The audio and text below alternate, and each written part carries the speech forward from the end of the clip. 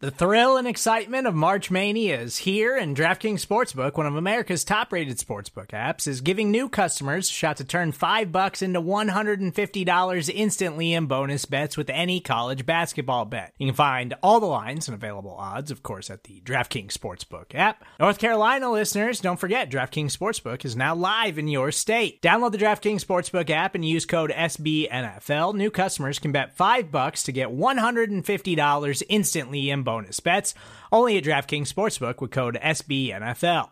The crown is yours. Gambling problem? Call 1-800-GAMBLER, or in West Virginia, visit www.1800gambler.net. In New York, call 8778-HOPE-NY or text HOPE-NY. In Connecticut, help is available for problem gambling. Call 888-789-7777 or visit ccpg.org. Please play responsibly on behalf of Boot Hill Casino and Resort. 21 plus, age varies by jurisdiction. Void in Ontario. Bonus bets expire 168 hours after issuance. See dkng.com/bball for eligibility, deposit restrictions, terms, and responsible gaming resources.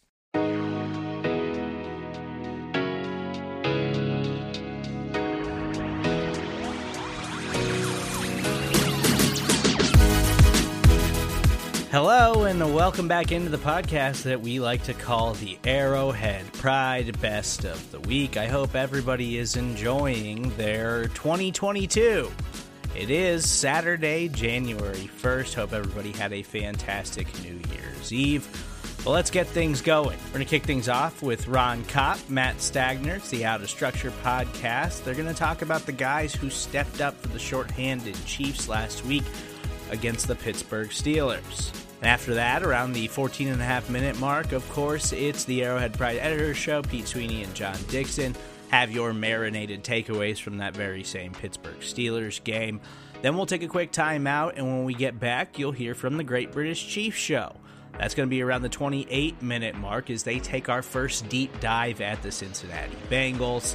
After that, we'll head into Show and BK, where me, Brandon Kiley, and Run the Show Hughley talk about this ridiculous Mahomes versus Joe Burrow debate that's been circulating all throughout this week. That's going to be around the 42.5-minute mark. And then we'll wrap things up with ESPN NFL Insider Mike Tannenbaum, who sat down with Pete Sweeney earlier this week to discuss playoff threats that the Chiefs need to be a little bit worried about. That's going to be around the 55-minute mark. Again, Out of Structure, Editors, Great British Chiefs Show, Show and BK, and Pete Sweeney's interview with Mike Tannenbaum. Let's head to Ron Kopp and Matt Stagner. My main takeaway from that snap count takeaway, is that it shows you how rested the defensive starters, I guess just all the starters, the offense too, but not to the extent of the defense, how much rest the starters got. A guy like Frank Clark played 40% of the snaps, the lowest among all the starters. You know, a guy like Chris Jones didn't even play 50% of the snaps. And that's another thing too. I say Chris Jones, he didn't play against the Chargers because of COVID.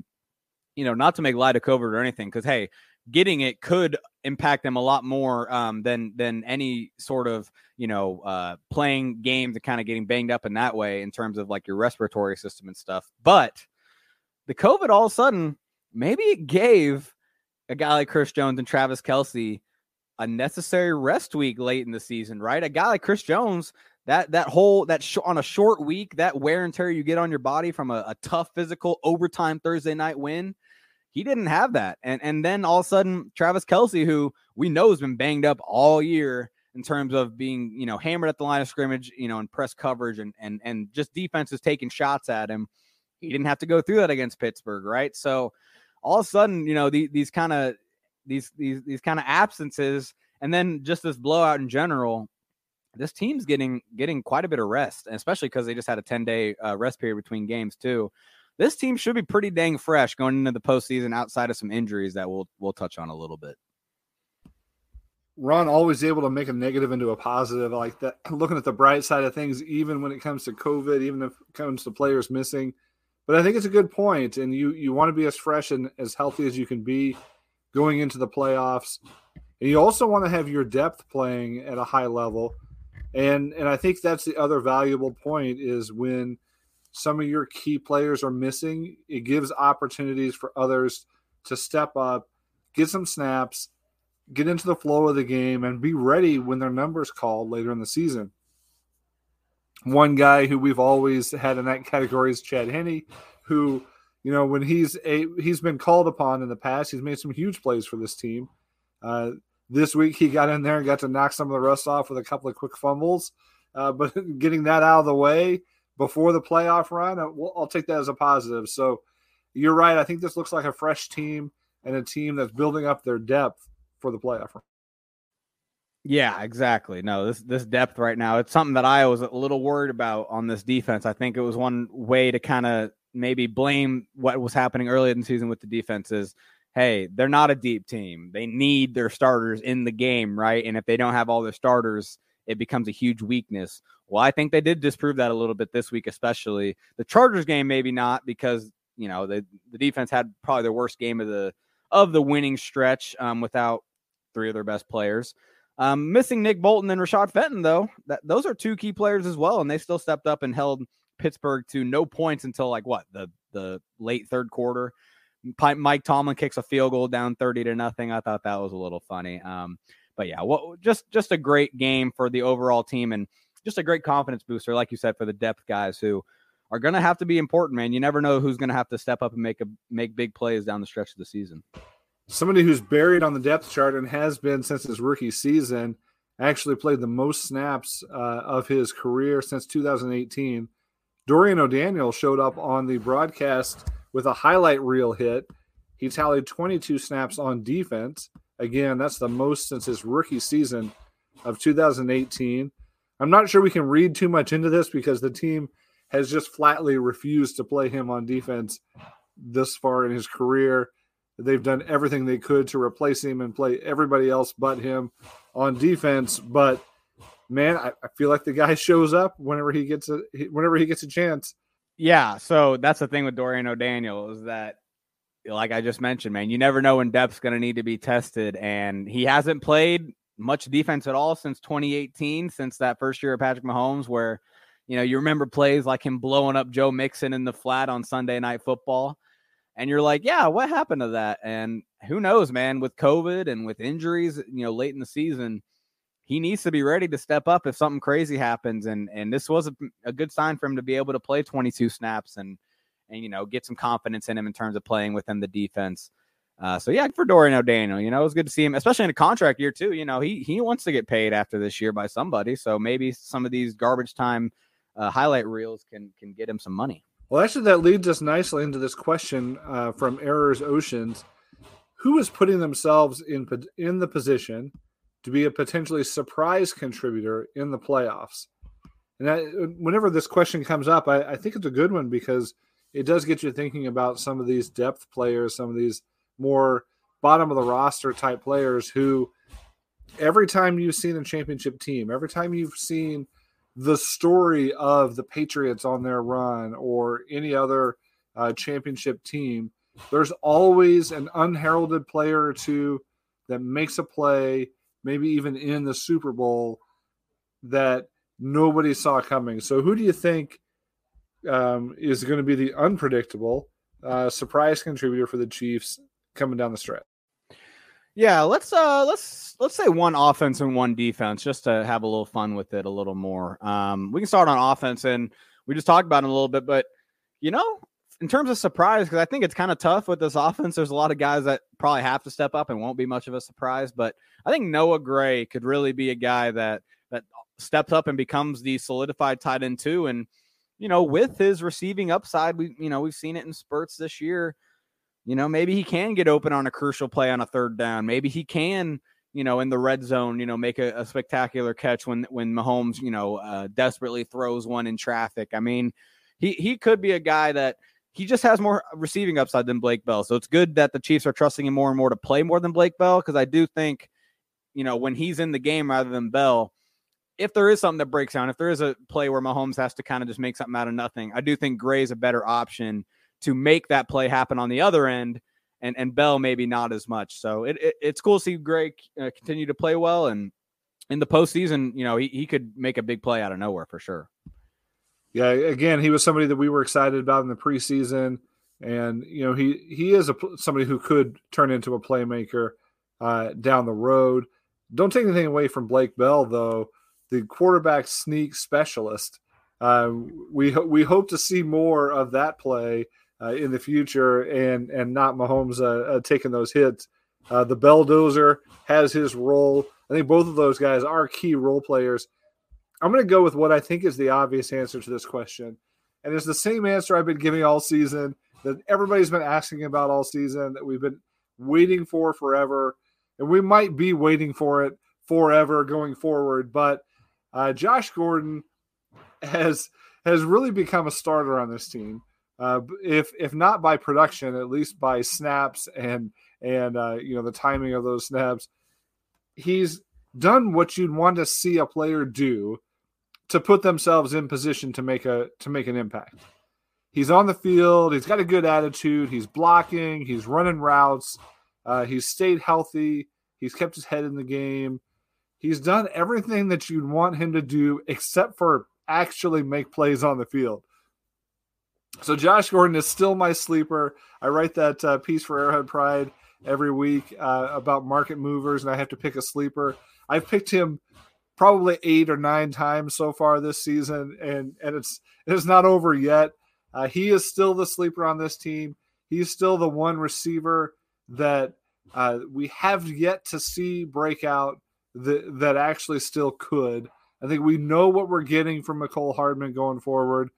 He's a gadget player that, they'll scheme something up for him and he'll make a play now and then. I think now what you've got in Byron Pringle, and he's more of a reliable receiver, somebody who I'll argue with you a little bit earlier. You questioned his hands. I think he has the occasional concentration drop, but he's got very strong hands when it comes to snatching the ball out of the air and pulling it away from defenders and holding onto the ball and taking a big hit. And so Byron Pringle, again, I think you know who he is and what role he's going to play. Obviously, you know who Travis Kelce and Tyreek Hill are. The only unknown left, the only guy yet to break out that could be a complete surprise out of left field, teams have completely forgotten that he exists, has to be Josh Gordon. I'm not convinced it's going to happen, but he's the one that would come out of left field and would be fun to watch. Yeah, you're right. It would be a surprise, especially because, before this game, I think you could make the excuse that Gordon just hasn't really gotten many opportunities in terms of like the ball actually getting thrown to him in advantageous situations.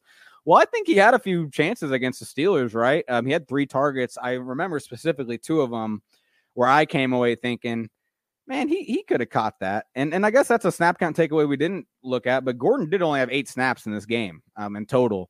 And so he had 3 targets on those 8 snaps. And so it seemed like he was getting involved in the offense more, but he just didn't make the plays. And so that's why you're right. It will still be a surprise if he turns it on in the postseason, because he's still not, hasn't done anything still as a Chief. He had the 1 touchdown, which was an easy pass to him from the 1-yard line. So yeah, it would be a surprise. It would. I didn't realize it was only 8 snaps this week. In previous weeks, he's gotten, the starter reps, the first team snaps, the first series snaps, and has been on the field throughout, even though he was fairly invisible. So I wonder if the team is starting to change their philosophy on him, or if it was just a little bit of a game plan thing. But either way, all we're missing from him is production. We'll see if we ever get it. Go ahead. Well, yeah, but that is the thing. Like even though he had loads of snaps, he had them probably the most targets he's seen as a Chief yet. So it is kind of a weird thing where, yeah, he didn't have the snaps like he usually does, but it did seem like Mahomes was attempting him in more, significant situations more this game than he was before. Yeah, a couple of those plays would have been spectacular catches had he made them. They were jump ball type situations, but that's exactly why you bring in a Josh Gordon in the first place, is a jump ball specialist at minimum. So, we'll see what happens there. What about on defense? Who's your sleeper on defense? Yeah, it's Turk Wharton, interior defensive lineman. We saw him have a really good rookie year last year. And so he's a guy that I think is starting to turn it on recently. You're starting to see him flash more and more like he did his rookie year. It seemed like he flashed every game in his rookie season. Not the case as much this year. He did get a sack in this game, got a few other pressures against the Chargers. I remember that there were a few, significant pressures. So yeah, I really like what I'm seeing from Turk. And I feel like he could be a guy that, all of a sudden in the playoffs has, multiple sacks and we're remembering, oh yeah, that guy, he was a great electric guy from the interior that we were all excited about. And for most of the season, we kind of forgot about him, rightfully. But I think right now he's heating up. Yeah, I was a little down on him earlier in the season, but he has come on as of late and could be a sleeper. My sleeper on the defense is right down the line from him. Also on the interior, Jaron Reed, who's put together a number of strong performances, whether it shows up in the box score or not. This week, he actually got his hands on the football and had a shot to advance the ball a little bit, and I think he enjoyed that. But Jaron Reed is in the mix a lot, and he gets those effort, those hustle, those power type sacks and tackles for loss. He's been on some turnovers as well, and if that continues the way that this defensive line is playing together, I think you could see some more big plays from him as the playoff run goes. Back here on the Arrowhead Pride Editors Show, wrapping up with some of our marinated takeaways. The game is 2 days old. These are world-famous takeaways, John. As you know, the Chiefs winning a blowout game, 36-10 over the Pittsburgh Steelers. What is your first marinated takeaway? Yeah, this one actually occurred to me after we started talking during the show here. It occurred to me several times during the game that Byron Pringle looked a lot like Travis Kelce while he was playing. Interesting. He went out there, caught balls, fought for extra yards, played like Kelce did. And that really struck me. I'd never, maybe it's just because Kelce wasn't on the field and we were, magically hoping that somebody would fill that role. But maybe he plays like this all the time and it just never strikes me that way. But it certainly struck me on Sunday that Pringle looked a lot like Travis Kelce. And of course, that's a good thing.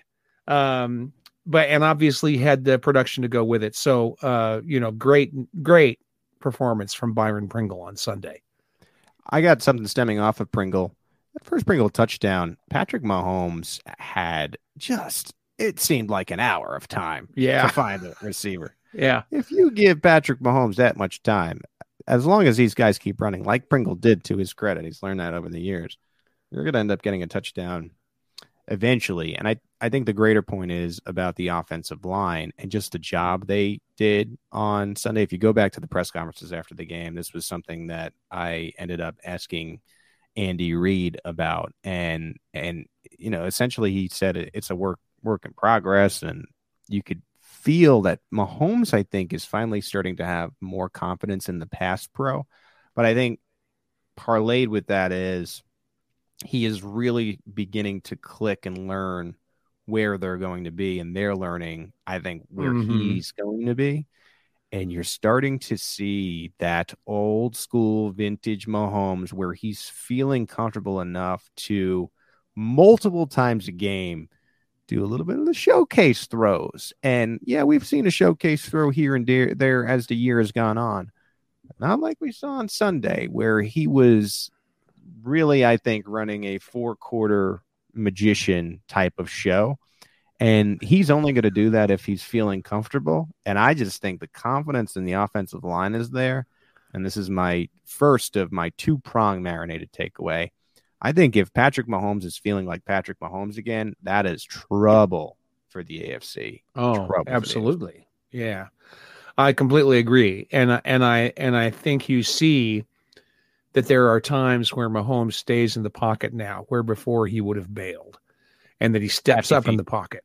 Yes, when he would have bailed in the past. And we've been talking about it all year, that Mahomes needs to learn how to be an effective pocket passer. And that starts with learning when it's appropriate to be in the pocket and when it's appropriate not to be in the pocket. And so we're seeing that progress in Mahomes. And on Sunday, he did a terrific job of balancing the take what the defense gives you approach with those trademark things that have made him famous in his NFL career. This is the guy. What we saw on Sunday is the guy that everybody in the league is scared to death to see. Bonus point from that too. When you think about Tom Brady and his receivers over the years, and you, in your brain, you're like, okay, well, there was Randy Moss and Rob Gronkowski.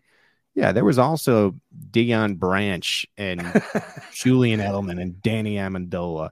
This might be a glimpse into the future type of game where you'll see different eras of Mahomes with different players. Stinks to say this, but Travis Kelce is not going to play forever. There's going to be a new tight end that Mahomes likes at some point. There'll be a new go-to receiver other than Tyreek Hill. We have not talked about this, but Tyreek Hill is going to be very difficult to pay along with Patrick Mahomes when you'd have to talk about all the other players. And so I thought this was a nice glimpse game where you got to see in a game where you didn't have Travis Kelce, in a game where Tyreek Hill was just off the COVID list and he had some symptoms. And so maybe he wasn't fully 100%. Right. And he had to rely on other guys. And Mahomes, it took him a while this season to get there, but he looked just as good with this ragtag team of skill position players. And so I just thought that was an impressive aspect to it as well. And that's part of him learning how to be more effective in the pocket too. You know, part of the reason that he's been so successful with Hill and Kelce is that he has that relationship with them where they know where he expects them to go and vice versa. And so, and you know, you can't build that relationship with a whole bunch of players simultaneously. It takes some time. And one of the nice things about maybe the only nice thing about what's happened in the last 10 days at Arrowhead Stadium is that the Chiefs were forced to give those other receivers an opportunity, both in practice and in the game, to work with Patrick Mahomes. And that's how they're going to develop those relationships. And you're right. I think it gives us a glimpse of what the team could look like with Mahomes under center once those key players we have now are gone. And they will be gone sooner or later. What's your next marinated takeaway, John? I think one of the other things we saw on Sunday is what happens when the Chiefs really do emphasize running the ball. You know, they weren't terribly effective at it. You know, the yards per carry average was not very high. But they did run the ball. They stuck with running the ball. And look what happened. Patrick Mahomes had a fantastic game because the Steelers were forced to respect the running game. I mean, we weren't gashing them, you know, and it'd be nice if we could gash them. That means they have to respect the run even more, maybe open up more deep passing plays. But they stuck with it. They committed to it. And look what happened in the game. Now, in fairness, part of the reason that it worked out that way is because they had such a big lead. But, you know, we've seen Andy Reid abandon the run even when he's got a big lead. So I was glad to see that. You also saw a willingness for Patrick Mahomes to check down to the backs. Yes. And if he can get in the habit of knowing when to do that, get a little Alex Smith action in his game, you're going to have to respect the deep ball even more. Or I should say, you're going to have to respect that small ball even more, which will open up the deep ball. That's the correct way to say that. Okay. All right. Right. It's the holidays. So I think that's something to watch too. As long as Patrick Mahomes continues to feel comfortable doing that in those type of situations. Oh, look, they're playing me back. Oh, there's an extra defender coming. Dump. 8 yards. That's going to open up the deep ball for Tyreek Hill and McCole Hardman and the other players as well. My other marinated takeaway, and I said that it was two-pronged, and this is the other prong of AFC watch out. This is an elite front. The defense somehow went to historically bad to elite.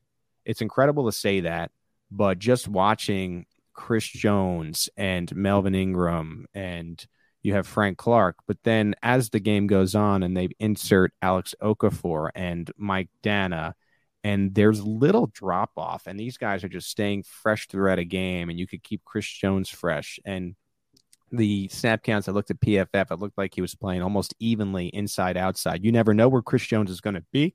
You never know what he's going to do. If he's fresh, he's coming at you. He is one of the best defensive linemen in the league, and he has really a supporting cast. You've seen Jaron Reed play better now that there's other decent players on the line. And so I just think that makes the whole defense that's sort of been confirmed in questions to Anthony Hitchens and Tyrann Mathieu in the last 2 weeks.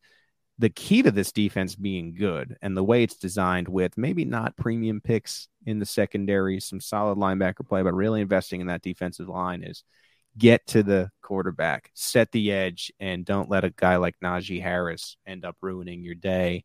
And with the offense playing like this and the defense kind of holding up their end of the bargain, eventually these damn specialists will be off the COVID list.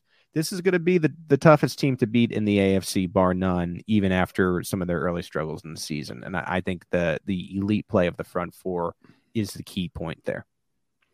Well, I think you could even make the case that they're already the team to beat in the AFC right now, because look what they did with so many key players on the sidelines on Sunday. Right. I mean, that to me is the most amazing part of it. And that there's a lot of things that go into that. I talked about them, playing undrafted players, and giving everybody opportunities to get on the field so that they can be ready to play in that kind of situation. And, Veach is part of that. The coaches are part of that. But to me, that was the key thing we were going to learn in Sunday's game, was how good the Chiefs' depth was. It was good. Yeah, the answer is it's good. Just so like Creed. That's always a great thing to have. Our pal Cody Tapp. Creed is good. Creed is good as it's an unbelievable campaign. I mean, even the Chiefs are now talking about it in their victory speech. So kudos to Cody and that crew for getting the Creed word out. And as Mac Jones continues to struggle, you're wondering if Creed Humphrey can start to fight off Jamar Chase for Offensive Rookie of the Year. I don't think so, but we'll see. All right. Any other marinated takeaways, John? Yeah, I don't know if this is really a marinated takeaway, but I wanted to get this in the show. I'd like to thank all the Chiefs fans, both in Kansas City and around the world, who have contributed their special ways to help the Chiefs maintain their streak. I didn't even realize it, but I think I started rebuilding the beard about the time the Chiefs started to win. Looks good.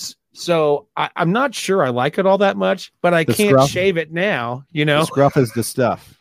Right. Without going too far here, John, does the wife enjoy the scruff here? She does. Okay. I'm not sure I like it much, but she likes it. So that's a good thing. As someone who's a little bit younger than you, I'll just tell you this: happy wife, happy life. I mean, that's something that you got to remember. I knew that. Jeez. Okay, good. And the other thing is, I want to mention my son, who has told me that he has learned that he has to have different socks for road games and home games in order to keep the Chiefs winning. Anything that you're doing, keep on doing. Yeah, right. Because as we have learned, I've forgotten where I learned this. Somewhere I learned in that brain. Somewhere. I wish I could remember where. It's only weird if it doesn't work. So let's just keep at it. It's only awkward if you make it awkward.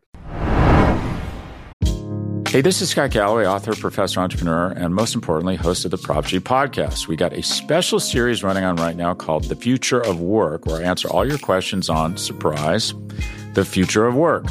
Questions including, what are we missing when we work remotely? Or how do we handle work-life balance when a major opportunity comes knocking? From the provocative to the technical, we're offering insights you won't want to miss. So tune in to The Future of Work, a Prop G Pod special sponsored by Canva. You can find it on the Prop G Pod wherever you get your podcasts. Another day is here, and you're ready for it. What to wear? Check. Breakfast, lunch, and dinner? Check. Planning for what's next and how to save for it? That's where Bank of America can help. For your financial to-dos, Bank of America has experts ready to help get you closer to your goals. Get started at one of our local financial centers or 24/7 in our mobile banking app. Find a location near you at bankofamerica.com/talktous. What would you like the power to do?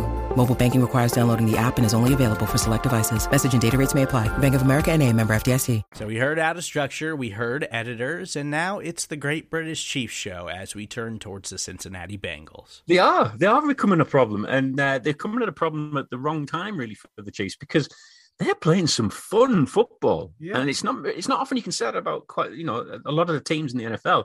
Fun football is what everybody gets drawn to, and I think the Bengals have gone under the radar a little bit this year, even though they've played fantastic football. Yeah, they've had a mixed bag of results. There's games that they probably should have won, they didn't win, but it almost feels like this team is they're trying new things, they're trying different things each week, and most of the time it's coming fruitful for them. Like you said, Zach Taylor, he understands it now. He seems to get it. It seems to have clicked in his mind now that this is how you use Joe Burrow. This is how you use this offense. And I'm so glad as well that anybody who knows me, I collect those football cards, don't I? Right. Yeah. I bought Joe Burrow cards dirt cheap, right? Rookie cards, right? And he's starting to play really well now. And I'm thinking, yes, this is a moneymaker now for me. I've got a load of them for next to nothing. Won't be worth as much as your Mahomes cards that you got. If anyone wants to know Brad's address, just send me a DM. I'll let you know. You can send someone around to go raiding through his cupboards because he's got some gems in his house that are worth quite a bit of money. I've got some gems. But no, with the Bengals, it all starts with the offense, and it starts obviously with Joe Burrow, but then you look at the pass catching weapons that they have. They're just loaded from tight end all the way through to receiver. They've got Chase, who's on 1,163 yards. T. Higgins also on 1,000 yards. Tyler Boyd 792. Uzama, who's on 461 as tight end. Like as a collective pass catching unit, they're one of the best in the league. Like all of them are capable of winning against man coverage at any one time. And when you've got a guy in Joe Burrow who's clearly not bothered about his receivers getting open, who will just throw it up to them and let them make a play and air the ball out. Obviously, it carries some risk. Joe Burrow has 14 interceptions this year, which isn't great, but also not awful. But they are getting results because the offense is scoring points. They are putting up a lot of points more recently, certainly. So I watch this team, and exciting offenses are the reason why a lot of new fans get into the NFL. And they remind me a little bit of the 2018 Chiefs. They're not quite as prolific as that. They're not obviously putting up the amount of points, but I'm seeing the amount of weapons that they have, and I'm like, okay, this is a fun team to watch. Well, adding that into the mix when you've got Joe Mixon as well. Yeah, exactly. It's how do you stop this team? It's again, we've heard this term before, pick your poison.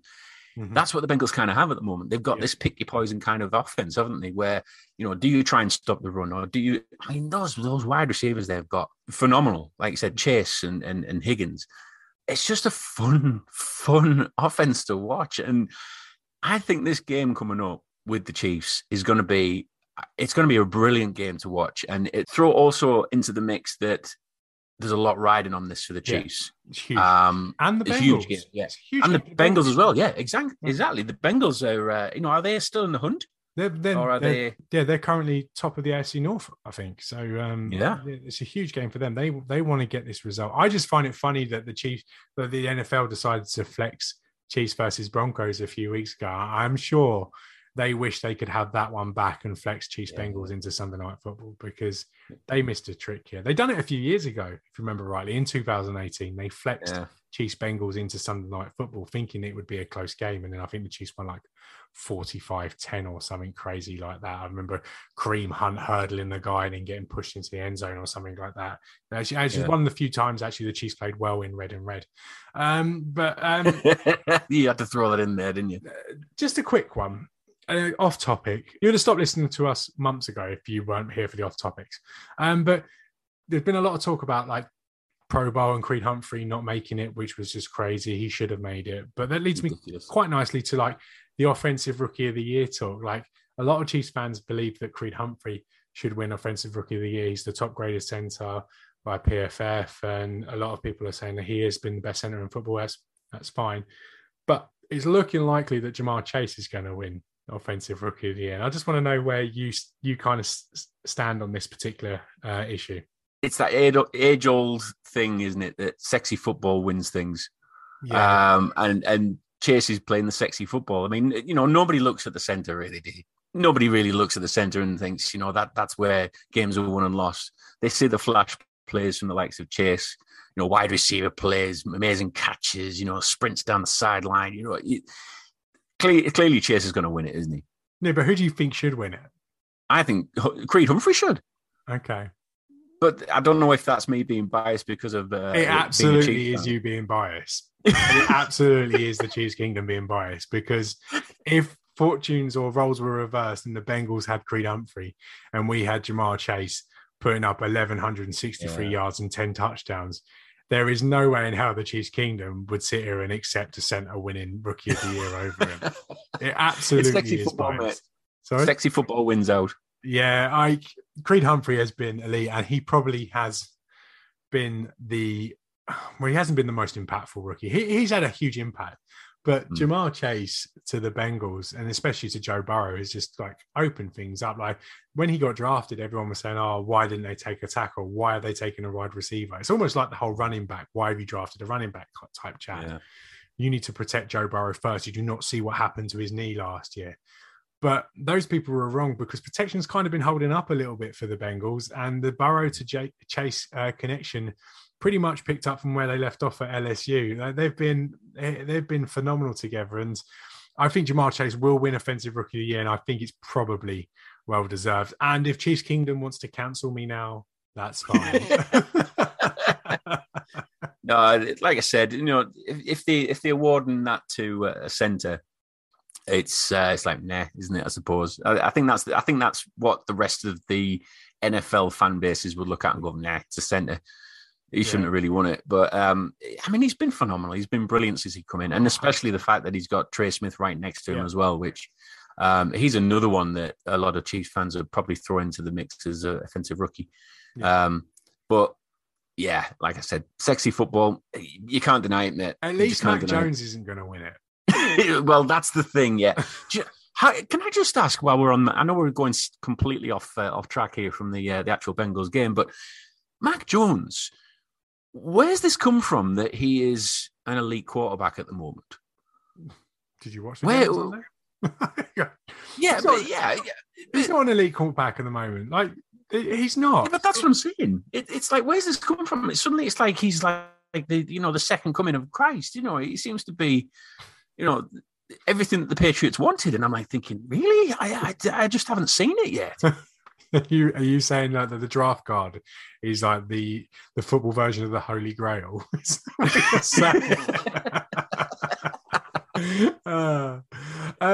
No, we shouldn't go religious on this podcast because some people won't appreciate it.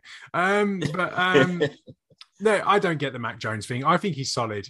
I do. I think he's playing well, but overall, he's been pretty uninspiring. I think the Patriots' offense is pretty uninspiring. Yes, their defense is good, but I don't think with Mac Jones at quarterback, as it stands, they can compete just yet. Obviously, in a few years' time, that might change. He's still only a rookie, but right now, the Patriots look like the fourth or fifth best team in the AFC, and part of that is the offense. Like I was actually cheering the Patriots on Sunday night against the Bills because. People go, oh, why can't you cheer on? Why are you cheering on the Patriots? Like, you can't do that. We hate the Patriots. Yeah, but I also am scared of the Bills. Like, the Bills are a team that are built to beat the Chiefs. Remember, that's what they did last offseason. They built their team to get past Kansas City. And in week 4, whenever it was, we played early in the year, it worked. They absolutely destroyed the Chiefs in Arrowhead. Yes, they've had their trouble since and had some stinkers. Obviously, losing to the Jags sticks out more than any. But they're starting to right their wrongs a little bit now, and they're putting themselves in the mixture. And the Bills are the last team I want the Chiefs to play in the AFC playoffs. Yes, the Chiefs are a great team. I think they're the most complete team in football at the moment. But it's hard to beat a team when they're specifically designed to beat you. Thankfully, the Chiefs have kind of like altered the way they're playing at the moment, and they're finding more success. But still, the Bills scare the living daylights out of me, and I really wish that the Patriots would have beaten them on Sunday and eliminated them, or borderline eliminated them from playoff contention.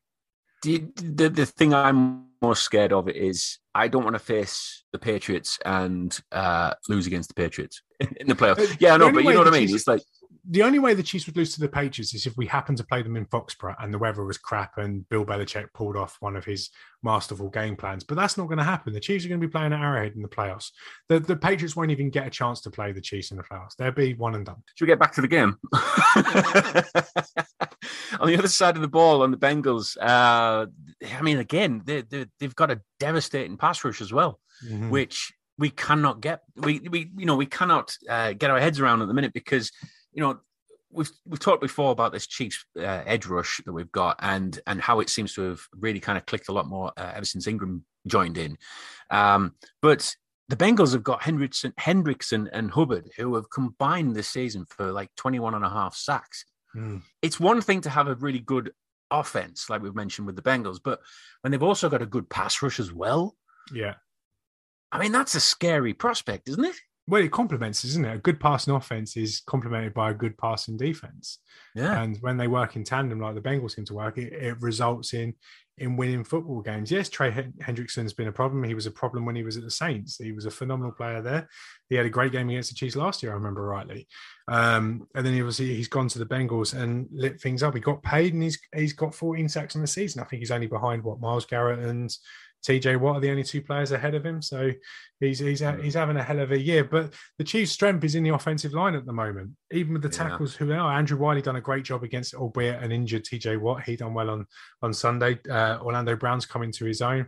And we have running backs that seem prepared to help out in pass protection. And we have a quarterback that is happy to roll out and make plays out of structure. So, yes, the pass rush is a problem, but the Chiefs have shown on more than enough occasions this year that they are happy to deal with it. The problem the Chiefs have had has been more so in coverage and with players trying to get open, not necessarily the pass rush. This isn't the same offense that we rolled out in the Super Bowl last year where it was all pass rush. That was the thing that killed the Chiefs. Yeah. It's not been that's been killing the Chiefs. It hasn't been sacks. It hasn't been those type of negative plays. It's been on the other side where it's happened. So, yes, I should be a little bit worried, but overall, I'm not. I still fancy the Chiefs offense to put up points against this Bengals defense.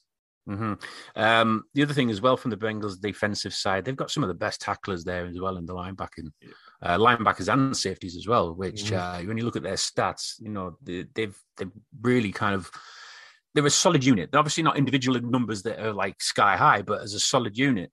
Yeah. That's another thing that I think the Chiefs need to be wary of, especially if they're trying to use the run game a bit more against this defense, because they do tackle, they do get to the running backs. It's going to be interesting to see how the Chiefs handle this, because it almost is like looking at it in a mirror with, like you said before about the Chiefs, 2018 Chiefs. They do look like the Bengals are turning a corner, and they do look like they are putting forward a decent team that can actually do well in the playoffs. Yeah. And seeing how that is and how the Chiefs are now and how they've managed to overcome what they've overcome this season, it's going to be a fun game to watch, and I think it's going to be quite a high-scoring one. Yeah, so do I. I really like the Chiefs' defense at the moment, even with the Bengals on all their passing options. I do fancy Steve Spagnuolo against a still very young offense the Bengals have a very young quarterback. And yes, Joe Burrow has played some great defensive coordinators. Obviously, he plays in the AFC North, which has three great defensive coordinators in that division and three on their day very good defenses, and they've done quite well against them. But Steve Spagnuolo is kind of special against young quarterbacks, and I fancy him to bring a little bit mix and match everything this Sunday, and everyone should be back by then. Nick Bolton should be back in the team.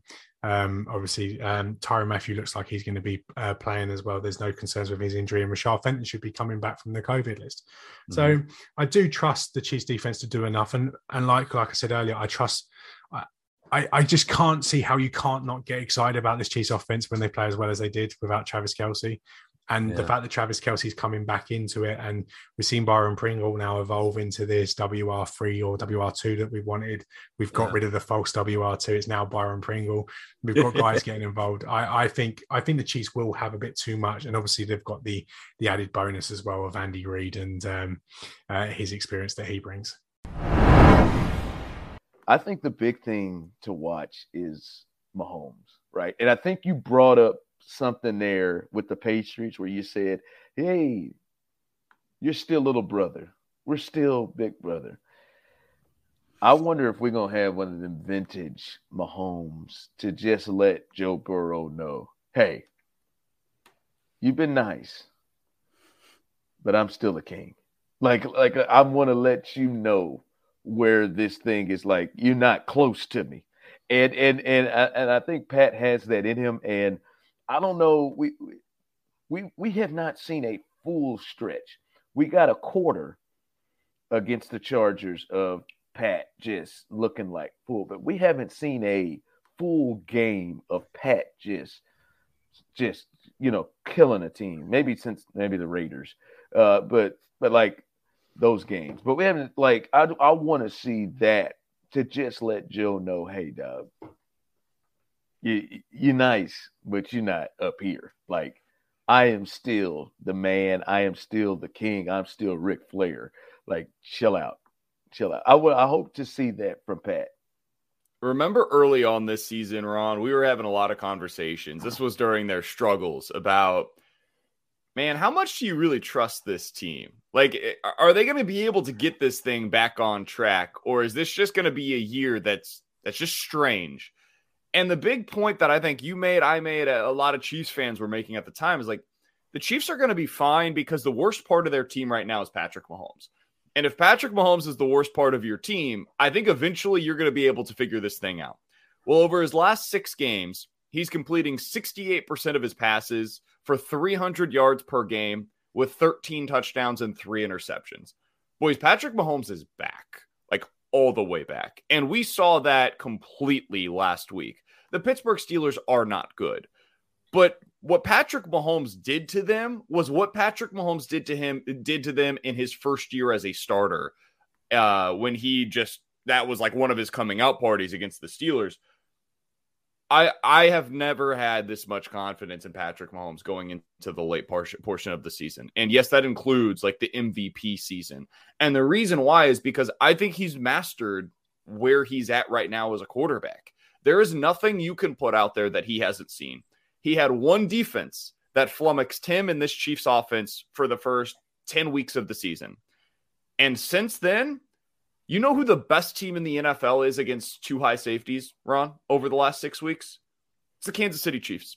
There's nobody that's beating it better than the Chiefs have been over the last 6 weeks. The thing that was supposed to be exactly. You know what the thing was supposed to be that was the Mahomes beater? It was that defense. Now there's nothing. There's nothing that you can go to that's like, okay, yeah, but we can stump them with this. He's seen it all. He's beat it all. And now he overcame the final boss of the 2021 season defense-wise. And, man, Cincinnati runs a little bit of everything, and they're going to throw a bunch of stuff at him. I think he's going to have a huge game against the Bengals this week. Yeah, I'll send this to Serta because I'm sure he will disagree with me. I don't know that I feel like he's all the way, but like really, I've got confidence in him, but this isn't like I don't feel like I'm at peak Pat Mahomes time right now. Like there's still some like that Chargers game, man. I think the final quarter was beautiful, but he couldn't read things. Like he was missing things. He was missing throws. Like that there was some things in there where you're like, what the hell is going on? Like he is a part of losing this game. And there's still just, even in the Pittsburgh game, right? They're beating the hell out of the Steelers and the Raiders before the Chargers. Still something's just off, right? There's something is just, to me, a tad bit off. But they're kicking field goals.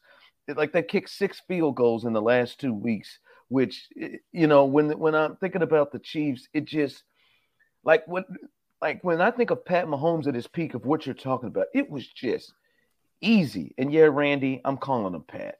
Okay.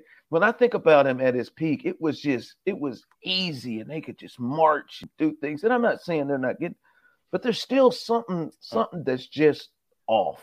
He looked better in the red zone. He made the touchdown to Pringle was nasty, looked like him. But there's still some level of consistency that is not quite at the peak of Mahomes. What I would think of the past 2 years, when I think like this dude consistently, like it would feel like Mahomes, like the last 2 years, every time they got the ball, it felt like they're going to score a touchdown. They may not, but it felt like that. It felt like they were that consistent where it felt like that. There's still some points where it's lacking. And like they kicked 4 field goals last week. But they didn't have Travis Kelce last week. So like, I think that what you're saying about the Chargers game, like I totally agree with, but that fourth had them all that game. That fourth quarter was when, okay, screw this. I'm Patrick Mahomes. We're not losing this football game. And I think that was a legitimate turning point for him in the season. And I understand that the Kansas City Chiefs are on an 8-game win streak. And the reason they've turned this thing around is because top to bottom, they just started playing better as a team. But I still think there's still things that are being left on the table for the Kansas City Chiefs. But what made me so confident in that performance last week against the Pittsburgh Steelers was I felt like it was the first time all season long where he just said, I'm just going to do whatever I want in this game. And he was just doing whatever he wanted, making absurd throws and just absolutely demoralizing the Pittsburgh Steelers. And they did leave some stuff on the table. Like Josh Gordon dropped 2 touchdown catches. And your boy is struggling, man. Yeah. And maybe some of that was on Mahomes. I tend to put it more on Josh Gordon in that circumstance. But I think that having Kelsey back this week, I think that the confidence level that he showed in that Pittsburgh Steelers game in saying, okay, I've got the confidence again to just make the throws, get outside the pocket, do that, and then still operate within the offense when it's there for me. Like that was the most confident level of play I feel like I've seen from him all season long. And so headed into this football game with Travis Kelce back, Tyreek Hill back, and hopefully they've got their legs underneath them. You know, they talked about this week how Tyreek was kind of worn down because of COVID. So as long as those guys are healthy and Mahomes is operating at this level, I think that I am fully confident that he is back and this is the high level Mahomes that we all expect to see. Yeah, I also just think we're spoiled, Ron. Like 2018, we're just probably not going to see that again. And I know that's tough for Chiefs fans to hear, but like what you're watching right now is still the best offense in the NFL. I know the Bengals are getting all the hype this week off of what they did a week ago, but the Chiefs right now, second in the league in passing yards. They're first in first down so far this season. They're first in scoring percentage. More of the Chiefs' drives finish in scores than any other team in the league. They're at 48% right now. They're first in plays per drive, yards per drive, and points per drive. This is still the best offense in the NFL, despite all of the struggles that took place early on in the season. And that's in large part because Patrick Mahomes is back. And it looks different than it did early on in his career. You're 100% correct, Ron.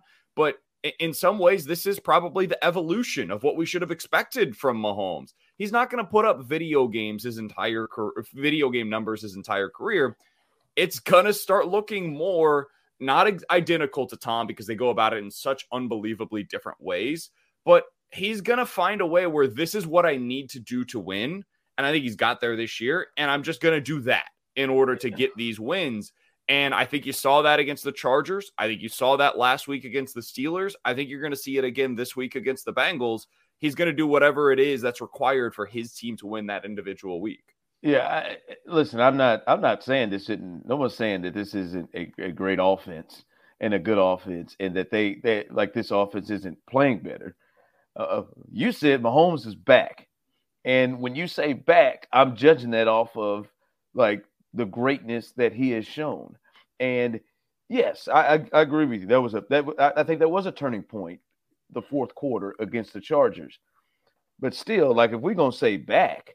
Like, I'm not forgetting his last 2 games. The first 3 quarters, he was on his way to losing the game for the Chiefs when he had his full complement of weapons, missing throws all over the place, throwing the ball into a ground, not reading guys that are wide open in the end zone. He was struggling in the first 3 quarters. And then the next game, they kicked 4 field goals. Right? I'm not to that point to think, all right, he's back. I got confidence in Patrick Mahomes. I think Patrick Mahomes is the best quarterback in the game. But I'm talking the last 2 weeks, what he has shown and what has happened does not put me in the point to just say my man's back, because that's not comparative to the best of Mahomes. I'm not looking for him to put up video game numbers. I'm just saying we are still 2 weeks removed from on fourth and goal from the one, him throwing the ball into the ground with a receiver standing wide open. I'm still removed. I blame McCole for that. I'm sure you do. All right, we can blame McCole for being wide open on the 2-point conversion, and Pat just not even. He wasn't prepared for that. He didn't think he was going to run the right route. Let's be honest. He was shocked. Sure, that one, that too, all of it, or the pick he threw at the 2, like all of that. Like when that player just showed him that earlier in the game, right?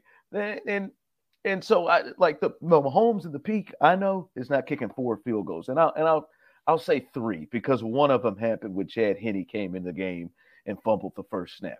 But so at least 3 field goals while he's in the game. Pat Mahomes at his peak. I'm not saying it. I have confidence in him in the offense, and I think they're playing much better than they did in the 13-7 game against the Packers or how they did earlier. But peak back, I'm not sure. I'm not sure of that. You had the ups and downs of Patrick Mahomes this year, which was uncommon. I mean, he was the cream of the crop, and really without argument from 2018 to 2020, where there seemed to be some struggles this year. What have you seen in Patrick Mahomes, and are Chiefs fans right in feeling, okay, this is the Patrick Mahomes we're used to in their performances against the Raiders and the Steelers, and can they feel comfortable, in your opinion, of Patrick Mahomes being quote-unquote back in a sense? Well, yeah, and I would say it's really more about the team. Yeah. You know, one thing that Brett Veach and Coach Reed have done a great job of is the real challenge is building on the fly, rebuilding on the fly. And I learned firsthand in the formative years of my career, Pete, working for Coach Parcells. In 1996, the New York Jets spent more money than anybody in football and won 1 game. And we got there in 1997, Coach Parcells, Coach Belichick. I was fortunate enough to be hired. And I saw firsthand what it meant to have a culture, to have a winning program. And I think the day that Andy Reid walked into that building, that became the standard. It could have been Alex Smith and obviously now the great Patrick Mahomes, who obviously has, greatness, Pete.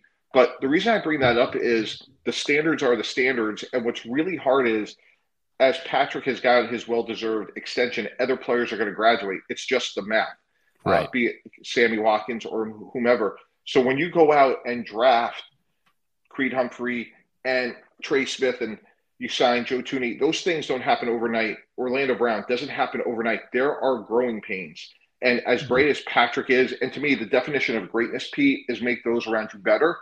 Yeah. It's going to take a minute. But I think the growing pains of September and October will serve them well come December and January. I do want to ask you about that offensive line because I think quarterbacks get a lot of attention when they're on their rookie deal, but you have Creed Humphrey and Trey Smith and Lucas Niang. Niang probably more of a question than the other guy just because he missed that year, but he's coming into his own, battling some injuries. How much of an advantage is just having those 3 guys locked up on what would be a rookie deal for the next 3-4 years here? Oh, it's massive. It's huge. It just allows you to go do other things, like go get Joe Thuney, and Joe graduates from the Patriots, and they could sign him. So you can't pay them all. That's just right. Algebra. You can't pay them all. And Patrick Mahomes is going to retire, Kansas City Chief. You don't negotiate with Patrick Mahomes. You just pay the bill. You just find out how much it's going to cost. Yeah. And then other players are going to graduate, and you have to do what they did, which is go with young players at certain positions. And I'm as excited to talk about the other side of the ball. I love Gay and Bolton. I think they're really good, underrated linebackers. Yeah. Have you ever seen, or do you ever recall seeing anything like the 2021 Chiefs defense when they were just so poor at the beginning of the year, and just to have the turnaround that they did, and really stemming from what was, as you were saying, a lot of these younger players? Yeah, well, it's because they're led by UMass-educated Steve Spagnuolo. I mean, that's really the only reason they're having any success on defense whatsoever. No, I love Spags. He's a good man. He did go to UMass. Look, I really think that when you watch the Chiefs and break them down in a meaningful way, I'm guilty as charged, right? I'm on ESPN, and right. It's quarterbacks, it's offense, it's point scoring. That's what's one of the many things that makes our sport so grandiose. But when you really break it down in an honest and sober way, the Dallas Cowboys and the Kansas City Chiefs and the Tampa Bay Buccaneers, those 3 teams have great defenses. And it's not the headlines. And I think also having Ingram there, sliding Chris Jones back inside has helped. I think Snead and Ward are somewhat underrated, although I think they're starting to get some publicity. But I think it's because it's a lot of the young players, and to me, most notably, it's Bolton and Gay, that because they could run. I think that's where we've seen a lot of the improvement. And obviously health, when you have Frank Clark and Chris Jones out there with him, and Ingram doesn't have to be an A. He's not an A anymore. He's probably a B- if we're being honest. Right. But it's another pass rusher that takes some of the load off of those other two guys. So I think it's been personnel improvement. I think it's been coaching improvement. And I again, to me, what's going to be so fun about the next month, Pete, is those three teams with headline quarterbacks actually have very good defenses. Right. And I think the thing I like about the Chiefs defense is it just feels so complete right now. You have your stars in Matthew and Jones and Clark, but before I think it was like these guys need to play well. Now that they are, you're starting to see, I think, the other defenders on that unit take advantage and play better. I want to ask you about Ingram in particular. You had mentioned it yourself, but that deal, is that uncommon to see an AFC team give another AFC team such a piece? What did you make of that trade, given all your experience on that side? Yeah, that's a great question, Pete. I would say sometimes you make trades of convenience, which is maybe that was the highest bidder. And if you were going to cut him, you're going to say, you know what, I hate seeing this guy go to Kansas City, but we're going to cut him, so let's get what we can get for him. Got it. Yeah, and my goodness, it's been such an advantage. We'll see what happens with that 6th rounder that the Steelers were able to get back. The AFC as a whole, I mean, the way that it's kind of going right now, it seems a little bit like the Kansas City Chiefs and everybody else when it comes to, I think, a complete team. In your estimation, you cover the entire league here. Who's the biggest playoff threat, do you think, to the Chiefs? The Chiefs already clinched the AFC West. They're going to host a home playoff game. Who would you, if you were a Kansas City Chiefs fan, who would worry you the most and why right now? I would say, if healthy, probably Tennessee, because they have the best, kryptonite for Patrick Mahomes and Derrick Henry. Where basically they're going to say, "Hey, Coach Reed, we're going to hand the ball to this guy. You know it, we know it, and here we come." And it reminds me of the great Jet teams I were on, where we got to back-to-back championship games, and we ran it. Our opponents knew we were going to run it, and they still couldn't stop it. And if he's healthy, that's the one team to me that could go in on a cold, blustery day in January, and maybe Buffalo, but I think Buffalo has a fatal flaw this year. No one's talking about this. They just beat New England. They gave up 5.5 yards a carry this game. Jonathan Taylor was someone they couldn't stop, and obviously New England ran the ball, but for 3 plays against Buffalo up there. And one of the things I've learned in my experience, there's some things you can fix in season. We already talked about some of the younger pieces that Kansas City has. I don't think you could fix the run defense. Star Lotulelei is not the same player. Tremaine Edmonds really hasn't gotten better. So I think a team, if they attack Buffalo patiently, can really I think Buffalo's going to struggle in the playoffs because of it.